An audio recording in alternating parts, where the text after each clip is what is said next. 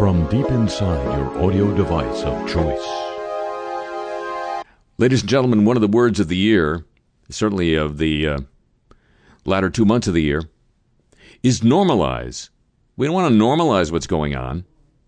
We can't normalize this, we're being told now by journalists and by partisans of Hillary Rodham Clinton, referring to the behavior of the apparent winner of the presidential election, Donald Trump. Can't normalize this behavior. He doesn't care if what he says is true or not. And he's the president-elect of the United States. We can't normalize that. One of the things we're going to do on this edition of the broadcast, looking back at the year in Rebuke, is to see just how normal people in high office not telling the truth really is. Case in point, from early in the year, a story came out in Harper's quoting the domestic affairs chief of the Nixon administration, John Erlichman, having said in later years before he passed away to a reporter that, quote, we knew our enemy, this is a paraphrase of his quote, we knew that our two enemies were the anti-war protesters and black people, and we couldn't demonize them explicitly, but the war on drugs allowed us to do that vicariously by another means. That was reacted to in a tape we received from heaven. You'll hear it now. Just an example of the existing normal on Hello, welcome to a special edition of Hello, welcome to the show, and 2016, the year in Rebuke. A little early to be buzzing me, sir. Huh? We normally get together this time. Only thing that keeps me from going buggy in this godforsaken. Of course, I shouldn't say that. He runs the place, of course, but... well, I know, but, it's Easter.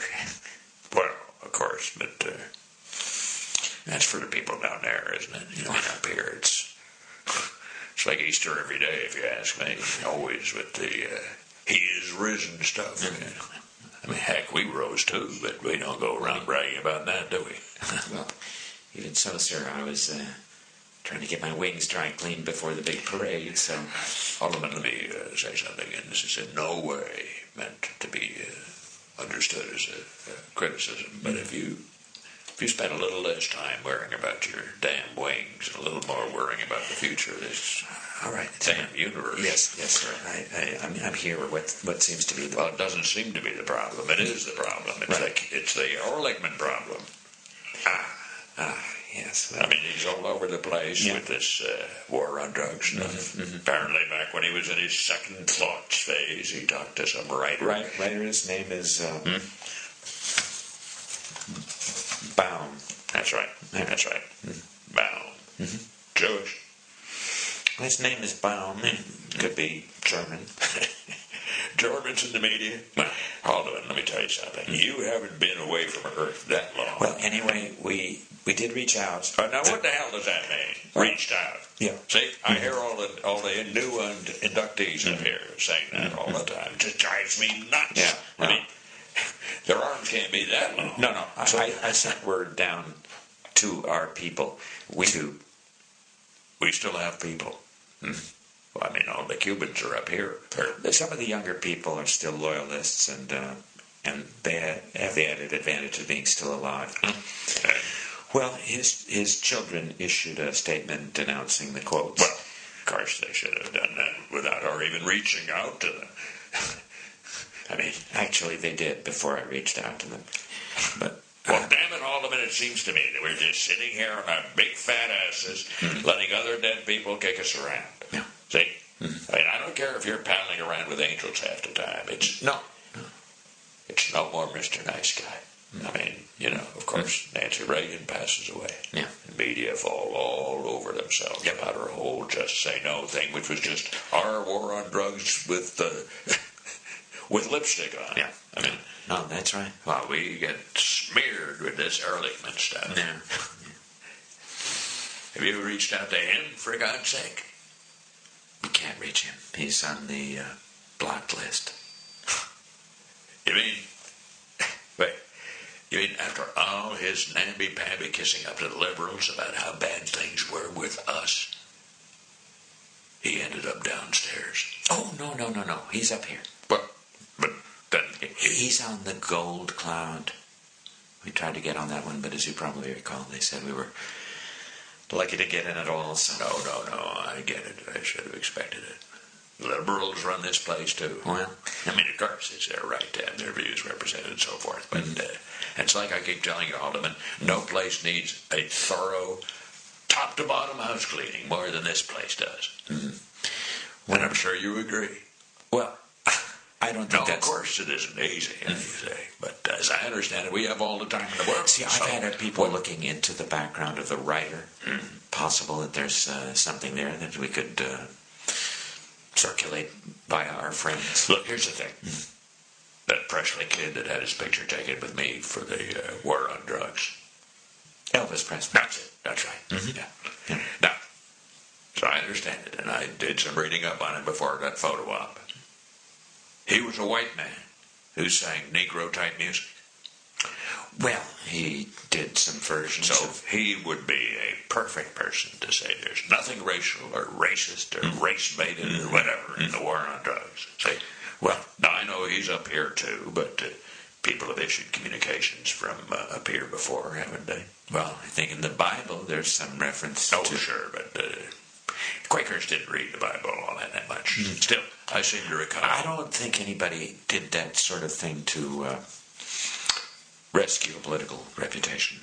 Well, I mean, but as you and I both know, nobody with a political reputation in need of rescuing had even gotten in up here before we had our little... Our little operation. No, that's true. Yep. Mm-hmm. So... Still, I think a posthumous statement from Elvis Presley might not be the most helpful way to put this whole thing to bed. Well, to get one hell of a lot of attention, might kick that Trump fellow right off page 1 for a day or two. If that. Yeah, but... So could we get through to him? Or is he on the gold cloud too? Well, there was the whole drug thing with him, so no, he's very reachable. But I think that very fact might mitigate his value at this point in time. The drug thing? It was a little thing. I see. Next time we really do have to be a little bit more careful, to say the least, in vetting the people who get medals for participating in the war on drugs, don't you think? Well, knowing what we know now... But I mean, so everything that Erlichman supposedly said to the Jewish reporter now just stands there on the public record, unanswered by us. Is that... Well, as I say, we still have some friends who are combing his background. Something turns up there, a sex thing, a drug thing. Hell, we can't still get his tax records? No, that capability is long gone. Well, of course it is. What was I? Now, this fellow is the type to have a shrink, isn't he? A shrink whose office we can black bag, can't we? Last information I've gotten, nobody has shrinks anymore. They just take pills. Well, that's something. I mean, everything else is turning to crap, but that's something. Yes, it is. It's something. All right. Go have a happy Easter then. Yes, sir. The year was bookended by a couple of events involving music, musicians, and it was overall a very sad year for music. A lot of great musicians, performers lost. But towards the end of 2016, Sir Mick Jagger announced that at the age of 73, he was going to be the father of a new child. The year began with the announcement that his former wife, Jerry Hall, was going to marry thrice married media mogul Rupert Murdoch. From Mick Jagger to Rupert Murdoch, it seems like a long jump. Maybe it's just a short stroll. Well,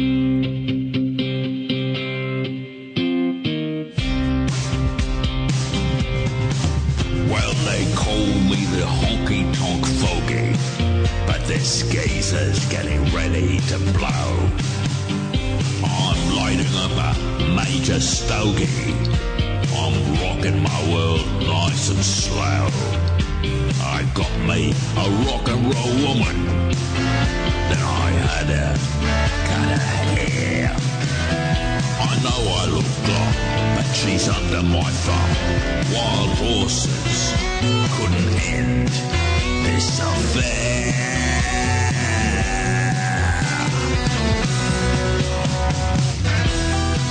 Refined sugar, I know you're bad for me. Refined sugar, but you're my next destiny. Yeah. Well, she had the height and the beauty. I had the power and greed. She said, can you give me shelter? I said, you can get what you need. She's a Siamese cat of a girl. I'm a man of wealth and taste. It's a drag getting old, but not to sound cold. A body's a terrible thing to waste.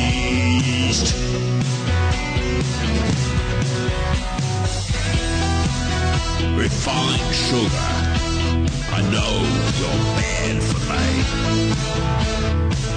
Refined sugar, I won't put you on page 3.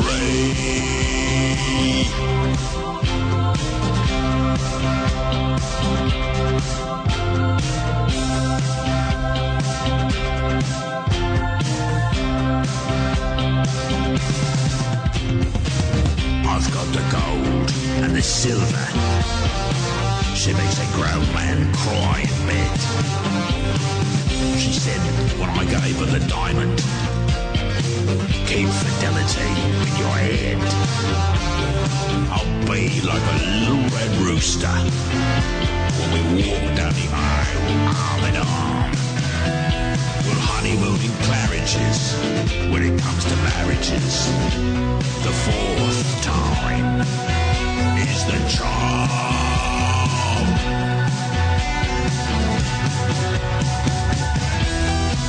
Refined sugar, I know you're bad for me.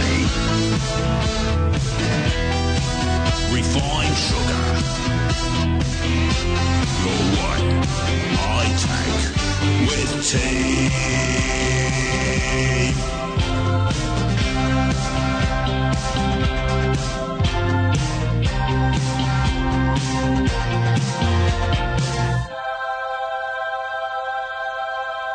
The year started with a whole lot of Republican presidential candidates vying with each other in a seemingly endless series of debates that always, each one seemed to conclude with Donald Trump walking away, sort of smacking his lips happily after having consumed the chum. One of whom was Ben Carson, a retired brain surgeon turned conservative Republican hero, recently named as part of President-elect Trump's cabinet. But in one of the debates, when he was still in the race, Ben Carson, this was early this year, opined that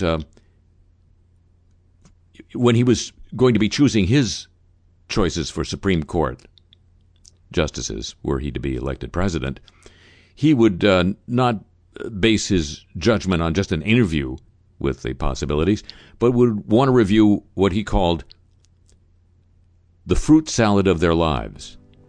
The neatly cubed cantaloupe were the dreams of youth deferred. The golden delicious apple slices, the disasters that never occurred. The sections of Satsuma, my anger yet untamed. the chunks of ripe banana, my nightmares still inflamed. The tapestry of experience painted with a knife, the fruit salad of my life. Here's the ripe avocado, halved and cut in chunks.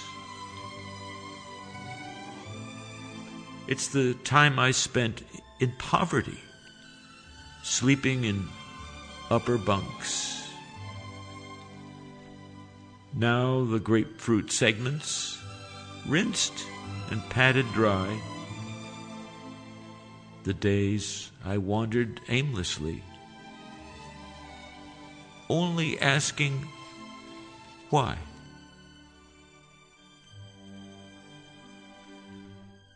Here's the fresh pineapple, finely peeled and cored. The days I spent in college, unwilling to be ignored. The teaspoons full of fresh ginger, so very finely grated. The joy tattooed on my mother's face, the day I graduated. The bitterness of the lemon juice, the years of work and strife, the fruit salad of my life. The cups of peeled large mangoes, the roads I never traveled, the stacks of grilled peach rounds, the plans that just unraveled, the quart of strawberries sliced in half, the struggle to survive, the cups of seedless green grapes. I see my dreams revive. The tapestry of experience gently painted with a knife, the fruit salad of my life. As I sit down at the table and as I gaze into the bowl, I see the parts I played in life growing into every role. The sweetness and the acidity, in endless combination. My biography is a recipe. It serves the entire nation. The kiwi fruit, so thinly sliced, of course that would be my wife. The fruit salad of my life. Earlier in the year, sort of the beginning, Donald Trump had thrown out a sort of offhanded sign that Bill Clinton was going to be equally a target of his opprobrium as the, at that time, seemingly inevitable Democratic presidential candidate Hillary Clinton. And Trump threw out a reference to some trips that Bill Clinton had made with the convicted pedophile hedge fund manager Jeffrey Epstein. That didn't get much traction as time went on, partly because, as several media outlets of actual repute reported, among the other guests at Jeffrey Epstein's pad in Florida and perhaps also on his fun-filled island retreat was Donald Trump. So it was in neither party's interest to spread the name of Jeffrey Epstein fairly far and wide. That, however, I think did surface recently in a transmogrified way, since there was not a lot of media attention, that story of a pedophile involved with one or another of the members of the Clinton family, kind of transmogrified, I think, as Snopes, the rumor tracking site, seems to agree. It got transmogrified into that weird Pizzagate thing that went around recently. Anyway, around the same time, the Clinton Presidential Library released transcripts of some conversations between President Clinton, then President Clinton, and then British Prime Minister Tony Blair.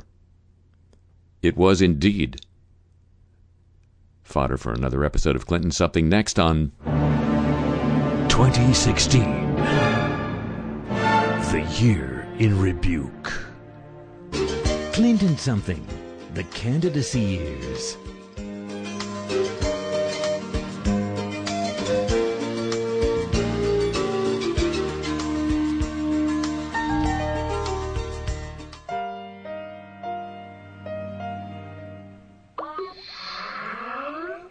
Big Bubba. Hello, Bill. It's Tony. Oh, Mr. Blair, I do declare. Damn, man, we haven't talked since you started your little bromance with George W.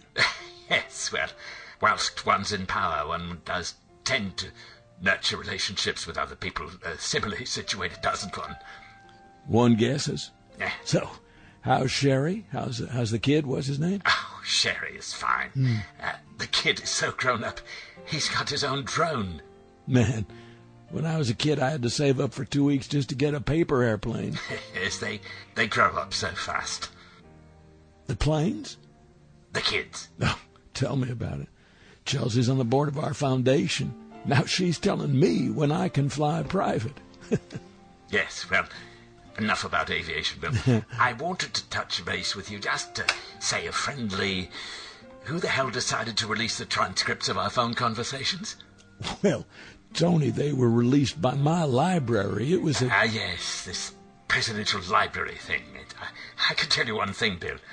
I've been in the forefront, I should say, of borrowing a great deal from your fine system, ranging from the personality cult of the leader to the use of consultants and posters and the like. But one thing you'll never find British prime ministers doing is building their own libraries that can just go off and release whatever they like, whenever they like, regardless of the consequences to the participants. Oh, look, Tony, compared to some of the real stuff I said to you, to a boatload of other people, these conversations were tamer than Bud Light. Yes, he would be a baseball player. He wouldn't. I mean, what possible consequences can... Bill, I borrowed something else from your system. Your personal system. The ability of a nation's former leader to now use the value-added nature of his experience to realize appreciable gains in his net worth profile. You have a foundation? Oh, I have several. And take just one donor. I'm not sure that the president of Kazakhstan relishes the prospect of his conversations with me someday becoming public.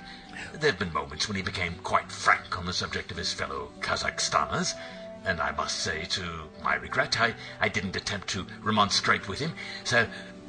Oh, hold on, Tony. Hillary's Skyping in from her fundraising tour of Hollywood. Ah, yes, well... Just a second.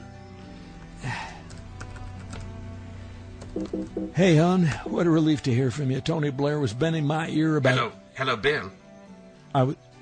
Yeah, Tony. I'll be right... Yeah, I was pulling you... Hold on. Hello? Oh, thank God it's you. Gee, I think I was in my third year of law school the last time you greeted me that way. How's the fundraising going, Toots? Geffen give you the land under Cedar Sinai yet? Not yet. Still ironing out the legal wrinkles. Look, hon, I don't want to tell you how to do your business. Oh, gee. I haven't heard that since I was in my third year of law school. But it's time to get you-know-what back under control. Oh, now look, I swear, it's been zipped up tighter than... Not that. The so-called bimbos. Of course, I never approved of that usage. It was demeaning and disempowering, and Carville never cleared it. Got it. I got it. Look, Toots, Trump's just shooting these random spitballs into the air. Some are bound to come down near you. That's just Newton's law of political gravity. But... Bill... One of our major bundlers is MIA. Oh, shoot. I didn't realize rappers were even donors, let alone... Missing in action, not at any of our events, not working the phones, nothing. Robbie thinks it's because he's afraid of blowback from all those trips he took you on. Oh, that's silly. The foundation reimbursed him for the plane flights. Ask Chelsea. From the companions that were on those trips, dear? The female ones? Uh-huh. Well, look, I wasn't out there, obviously, but I don't think Hollywood shut the bank door to you, has it? No, but... These women may get their second 15 minutes with Sean Hannity, but, hun, every minute they're wasting talking about, quote, my women, is a minute they're not talking about, oh, I don't know, your private email server. Personally, I think you may owe these gals a thank you letter. That is the single Look, most... I got Tony Blair on the other line. Let's talk later. Okay, but let's talk. Oh, you got it. Jesus, Tony, you wouldn't believe the crap I have to take. Bill? Oh, damn it. Tony? Yes, Bill. Look here, I know this is a long shot, but there's not any way to retroactively redact some of those conversations, is there? It's a longer shot than England winning the World Cup, mate. Aha. And before you go blaming my library, Oh, Tony, they were just responding to a Freedom of Information request from your very own BBC. well, Bill, I can assure you, it wasn't, and most assuredly now isn't mine. I'm just saying, those are your peeps. Yes, well, that Freedom of Information thing is another American import that we should bloody well send back. It's nothing but a full employment law for cranks and conspiracy theorists. Uh-huh. Well, that government-owned broadcasting thing is a British import we never bothered to import, so... So Hillary's well? Yeah, she's fine. Missing a bundler. Yes. Well, I'm sure that's painful, but she's a strong girl. She'll get over it. Damn straight. And listen, my friend, tell the president of Kazakhstan the door at my foundation is always open. Probably not the wisest security procedure, but yes, of course I'll tell him. Take care, mate. You be well, mate.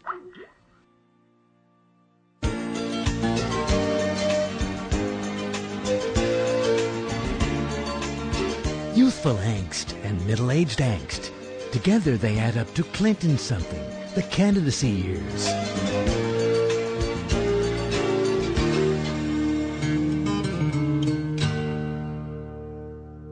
From Chicago, this is the Year in Rebuke edition of the show.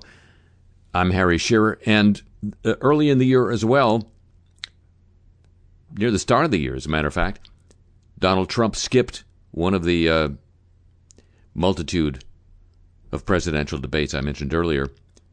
I think it was because of his dispute with Fox, which was airing the debate. More about that in a moment. But skipping a debate certainly suggested a pattern that still might be repeated in the weeks to come.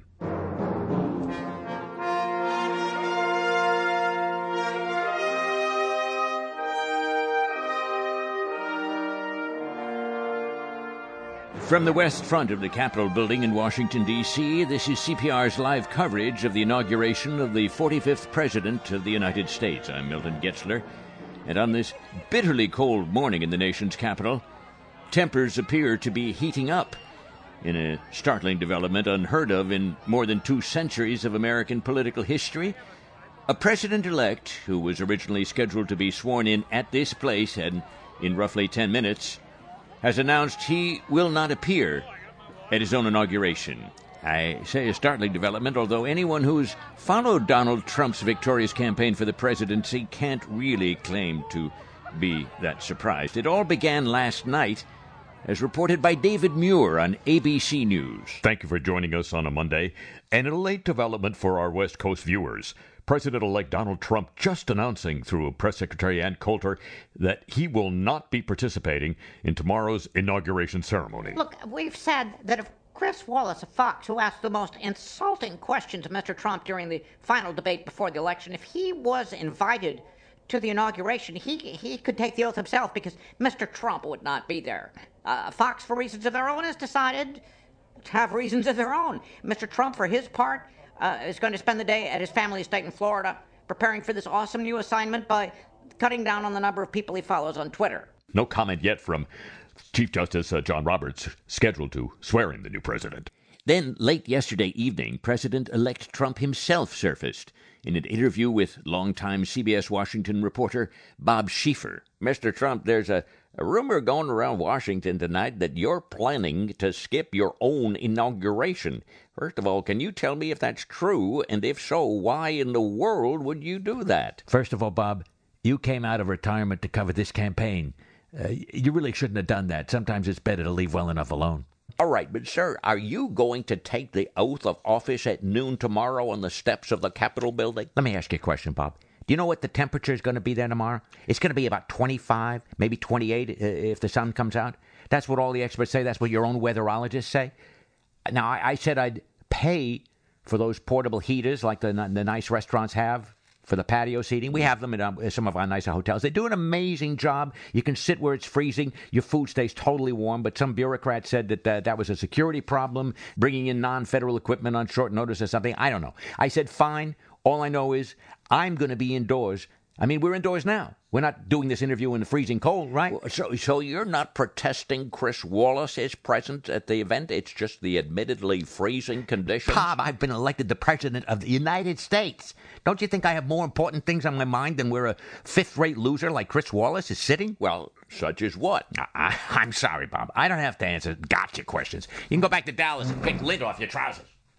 Left unanswered at the end of the truncated interview was whether Trump planned to take the oath of office at all, whether he would in fact take the step the Constitution requires of a newly elected president.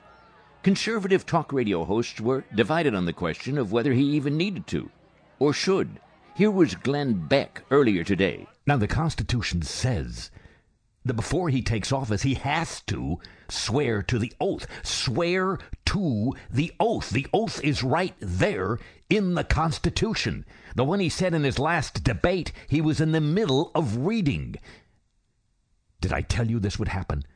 Did I warn you that we were putting the fate of God's best hope for man in the hands of an unhinged hedonist?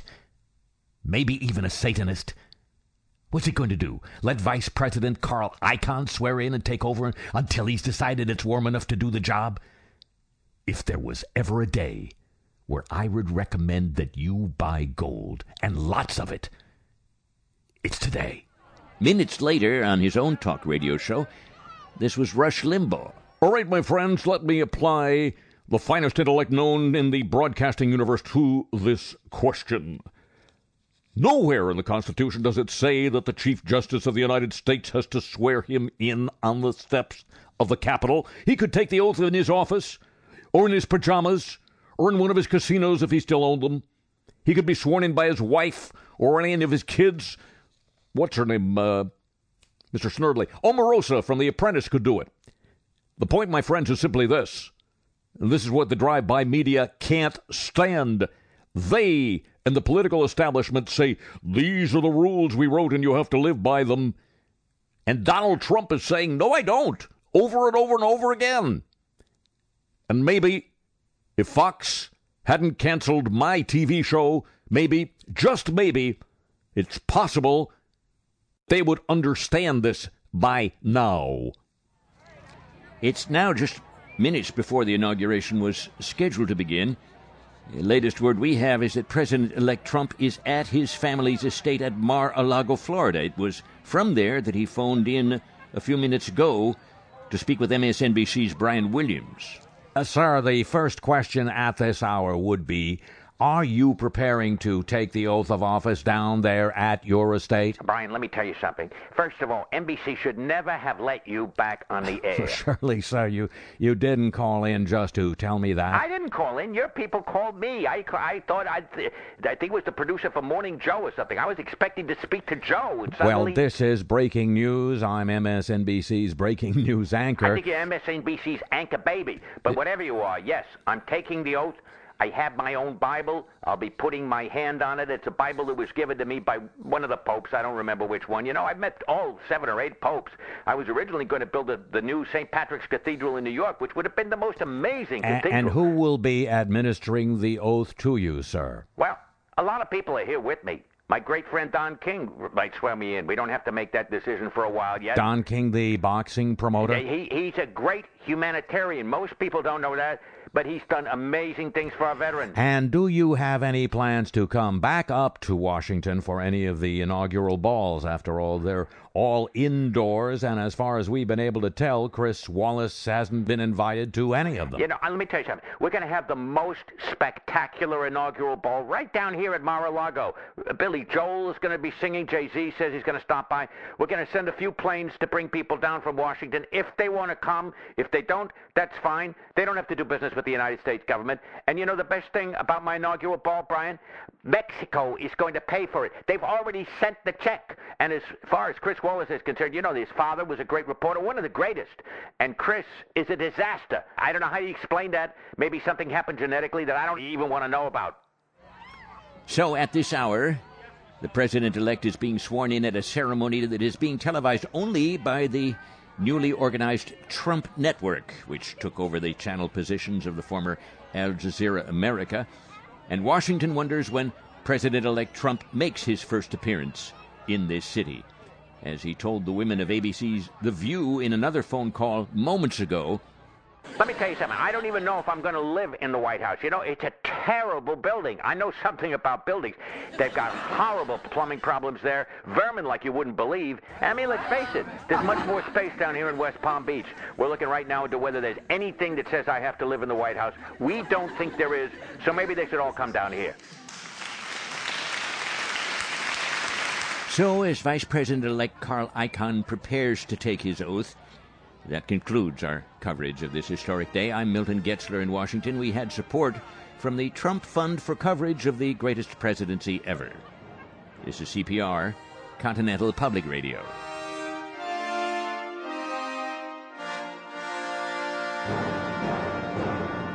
As mentioned before, President-elect Trump, at that time, you really think he's a candidate, Trump, was having an ongoing feud with Fox News anchor Megyn Kelly, Fox News anchor and first debate moderator Megyn Kelly, a tussle which began with a tweet storm and might have ended, well, it appeared to end with a Fox Broadcasting exclusive interview, only one of several million he gave last year, that one with the very self-same Megyn Kelly. What happened in between? We can only guess. 2016. The year in Rebuke. Hello? Megyn? It's Donald. You know, the one with the world-famous schlong. You heard about it on your debate. Listen, speaking of debate, I meant what I said. You look great. The short hair, which I usually don't like because of the whole lesbian thing, you pull it off beautifully. I mean, incredibly. It is absolutely a terrific look for you. And I'm not just saying that. I mean, I am saying that. But the reason I'm calling is, look, you're a smart cookie. You know, the whole thing with you last summer was because I was and I still am very, very attracted to you, because maybe it's the lawyer thing, maybe now it's the lesbian thing. I'm kidding. I know you're straight. I have people who are very, very good at finding that kind of stuff out. The best in the world. The CIA uses them. But look, when I'm calling from the plane. Listen how quiet it is. Listen, when I said you had fire coming out of wherever, you're smart enough to know that what I really meant, which is that you had the fire coming out of my wherever. Look, I don't know how much time I have on this voicemail, Megyn. Let me cut a check to the chase. Give me a call. I know you're busy being beautiful on TV. I'm incredibly busy, too, although most nights I do get to sleep in my own bed, which is so important. I mean, that Holiday Inn in Iowa was a disaster, but I can't say that. But look, I'm doing a rally tomorrow in New Orleans. Why don't you come down, meet me down there? A friend of mine runs the greatest steakhouse in the world. Very private. Nobody goes there, but it is tremendous food and a great place to get to know each other a little bit better. And then, who knows? I don't have a hotel down there. I was going to build something there, somebody was, but put my name on it. But the politicians there are so corrupt. This guy I gave a huge amount of money to wouldn't even return my call. I mean, a huge amount. Anyway, there's a beautiful place across the lake. A fight promoter who is a terrific friend of mine owns it. Absolutely luxurious, very discreet. And who knows? You just might have the best experience of your life down there. I mean, down there in Louisiana. But listen, I do have sizable hands. You've seen that with your own beautiful eyes. It's a shame, by the way, that I'm not in the pageant business anymore, because I'm being very serious now, because you are a stunner. So don't be stupid. We have stuff on your husband that could destroy him. So give me a call. You got this number on your voicemail now. Nobody answers this number except me and my campaign manager, Corey, who nobody can keep a secret better than him, much better than those idiots down at the CIA. They are decimating us, which, by the way, I'd love to decimate you. So call me. Don't be a schmuck. Erase this as soon as I hang up, especially the part about the Holiday Inn. I may need them again if this thing keeps going the way it is now. I mean, can you believe these crowds? Everybody in Louisiana loves me, and I think they are the most incredible. Anyway, call me. Seriously, I hate to be frustrated. Take very good care. We began this hour talking about the vogue word normalization. We don't want to normalize certain kinds of behavior. This year was a reminder of how far back that behavior went. Well, we didn't need that reminder. There was Lyndon Johnson telling a little fib, a little white one, about the Gulf of Tonkin, and Richard Nixon. We know now, it's on the record, that he intervened to prevent the ceasefire talks between the United States and Vietnam during the 1968 election campaign, promising that the South Vietnam would get a better deal when he was elected. That's normal. Earlier this year, the National Security Archive released information that had long been redacted about the United States, about the CIA's participation in certain assassinations, certain kinds of operations. They had been those reports had been redacted during the Ford administration, when the reports first came out from the Rockefeller Commission. And according to the National Security Archive, the handwritten notes on the reports that were redacted indicated that the redactions were accomplished by a member of the Ford administration's senior officialdom, a fellow by the name of Richard Cheney. Yes, that one. Next, intimate tales of America's former underground vice president. The action-packed diary of the man who was just an enhanced heartbeat away from history. Dick Cheney. Confidential. Confidential. Confidential. Confidential. I didn't know Dick Nixon well. For one thing, he was before my time. For another, as a public figure, he was a little too nicey-nicey for my taste. But he did like to say one thing I agree with. It's better to be the man in the arena than the chumps buying tickets and beers. I'm not sure that's exactly the way he put it, but that's his problem. For me, being in the arena, helping to make the decisions that shaped our times, sure beats the hell out of the last year or two of just watching so much that I valued twirl down history's comfort station. First, there was the sad spectacle of my former constituent-in-chief coming out of his self-imposed bubble in a vain attempt to save his brother's political hiney. If George W. had had as much compassion for Scooter Libby as he apparently possessed for his ineffectual sibling, Lynn would still be inviting him over for some of her famous antler stew. And then, speaking of pathetic spectacles, there was the leaking through totally unofficial channels of a report which purported to report that the Rockefeller Commission back in the 70s had soft-pedaled its reporting on supposed CIA assassination plans, and that I had helped place the Commission's official foot on the soft pedal. This is the kind of thing that makes me applaud Donald Trump's plan to eviscerate the First Amendment. But unlike him, I have sources and methods at my disposal, which became clear when I paid a friendly little visit to the so-called office of the so-called group that leaked this so-called report. Wednesday, 2:17 p.m. So, Mr. Vice President, make yourself comfortable. Oh, don't worry, my friend. I do that wherever I go. You call these cushions? Well, we do operate on a kind of a shoestring, sir. Yeah. These are the shoestrings. I'd hate to see the shoes. So, Mr. Vice President, it's not every day the subject of one of our releases pays us an unannounced visit. That's correct. I don't tend to operate within the confines of the ordinary. Look, Mr. Whatever you claim your name happens to be, let's shuck right down to the cob. Your so-called report depicts me as what you might call the great redactor, keeping supposed assassination plots by a certain agency out of the official report on the activities of that particular agency. Well, we published your handwritten notes. My friend, from my very earliest days of public service, there have been people who made it their business to replicate my handwriting. That ever occur to you? There's no evidence of it in...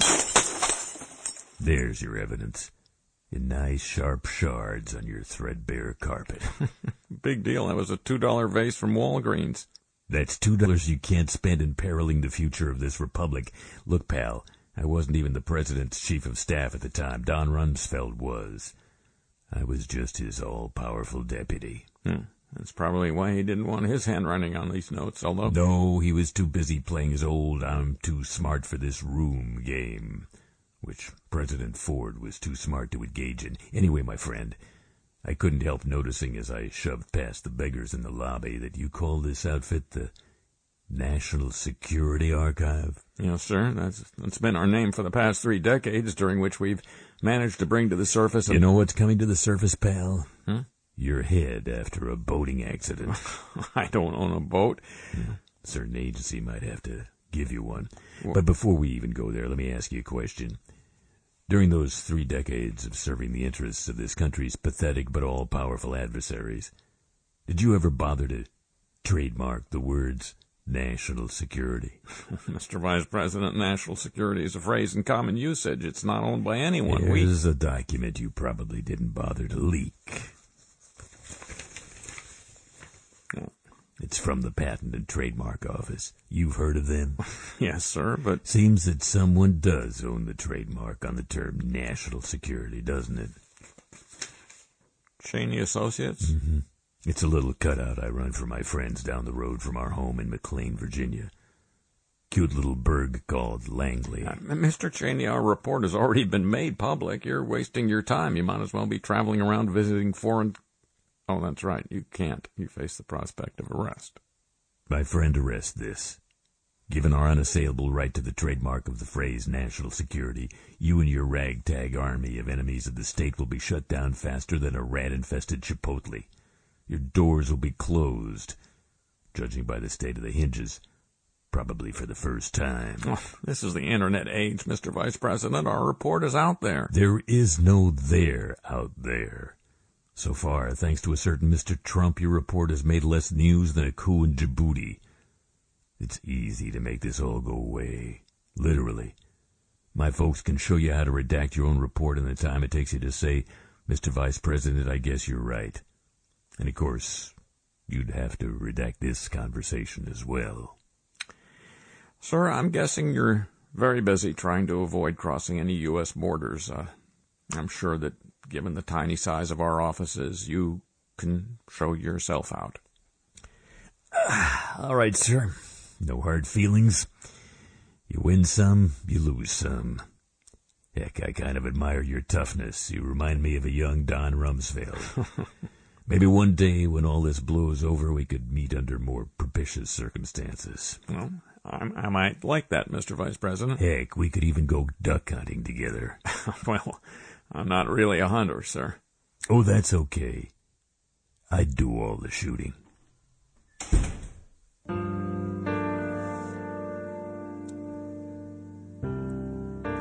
On the other hand, maybe I'll just have Lynn invite our traitorous friend over for some of her famous bald eagle soup.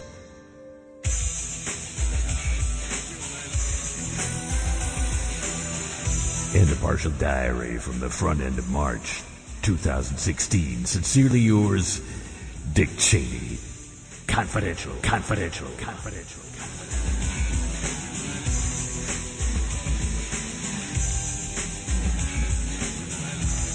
One of the really notable things about 2016 was the number, a small number of Republicans who early decided that Donald Trump, unlike their brethren, decided that Donald Trump was not a joke and was, in fact, a plausible candidate for president of the United States. And I sort of chuckled when I said that because that's what we all did way back then, except for these, as I say, these few Republicans.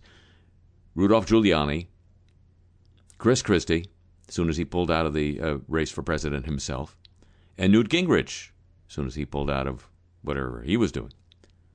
The notable thing about these three individuals is, of course, as you may have noticed by now, not a one of them has been tapped so far by President-elect Trump for high office.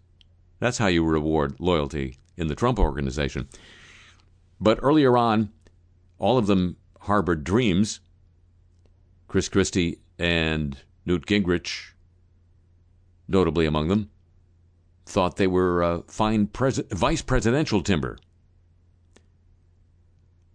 Events proved otherwise during 2016. The year in rebuke.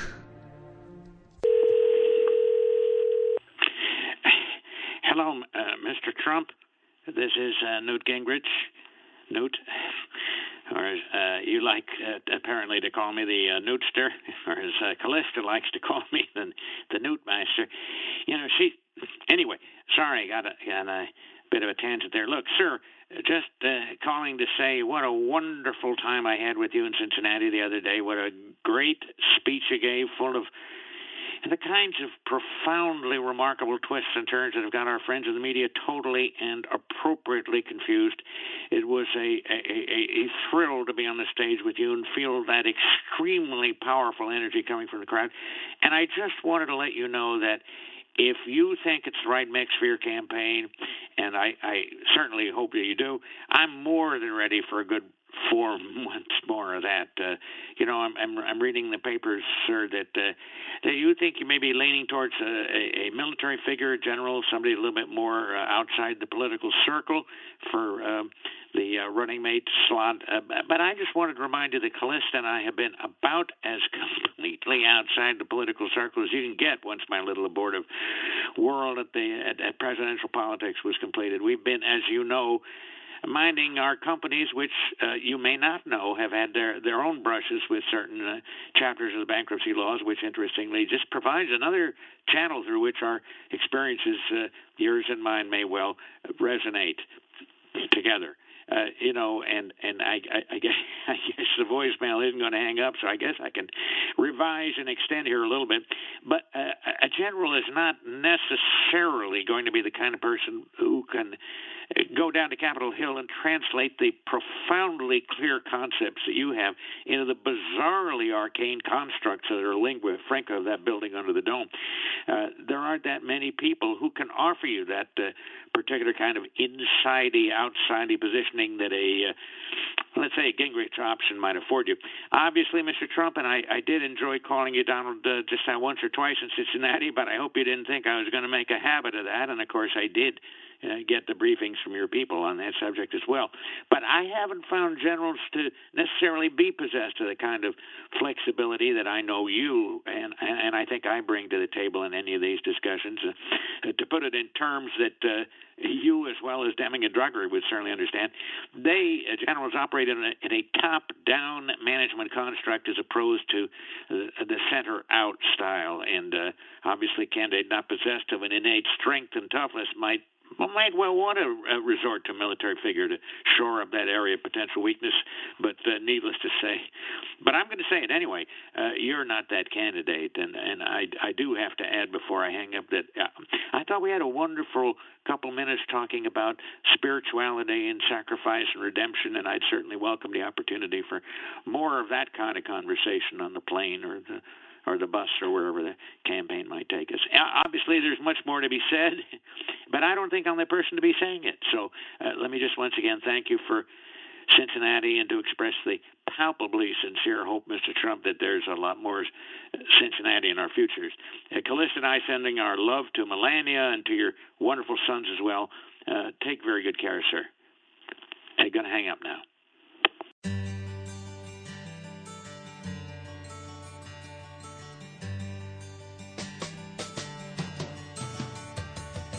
He had white horses and ladies by the score, all dressed in satin and waiting by the door.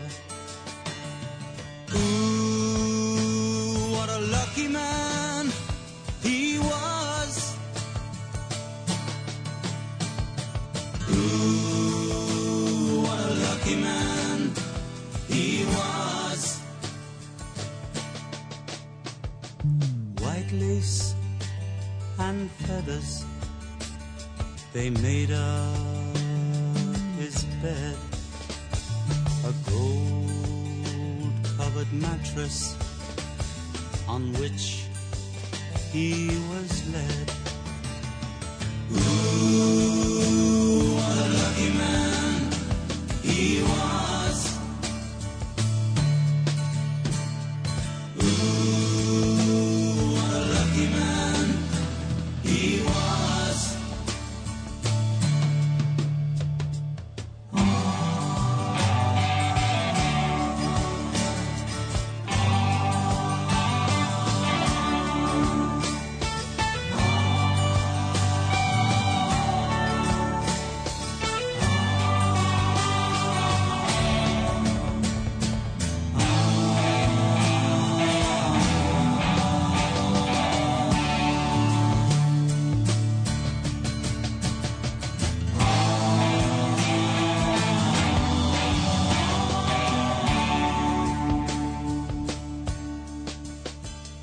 He went to fight wars for his country and his king, of his honor and his glory. The people would sing. Ooh, what a lucky man he was. Ooh, he was. A bullet had found him. His blood ran as he cried. No money could save him, so he lay down and he died. Ooh, what a lucky man he was.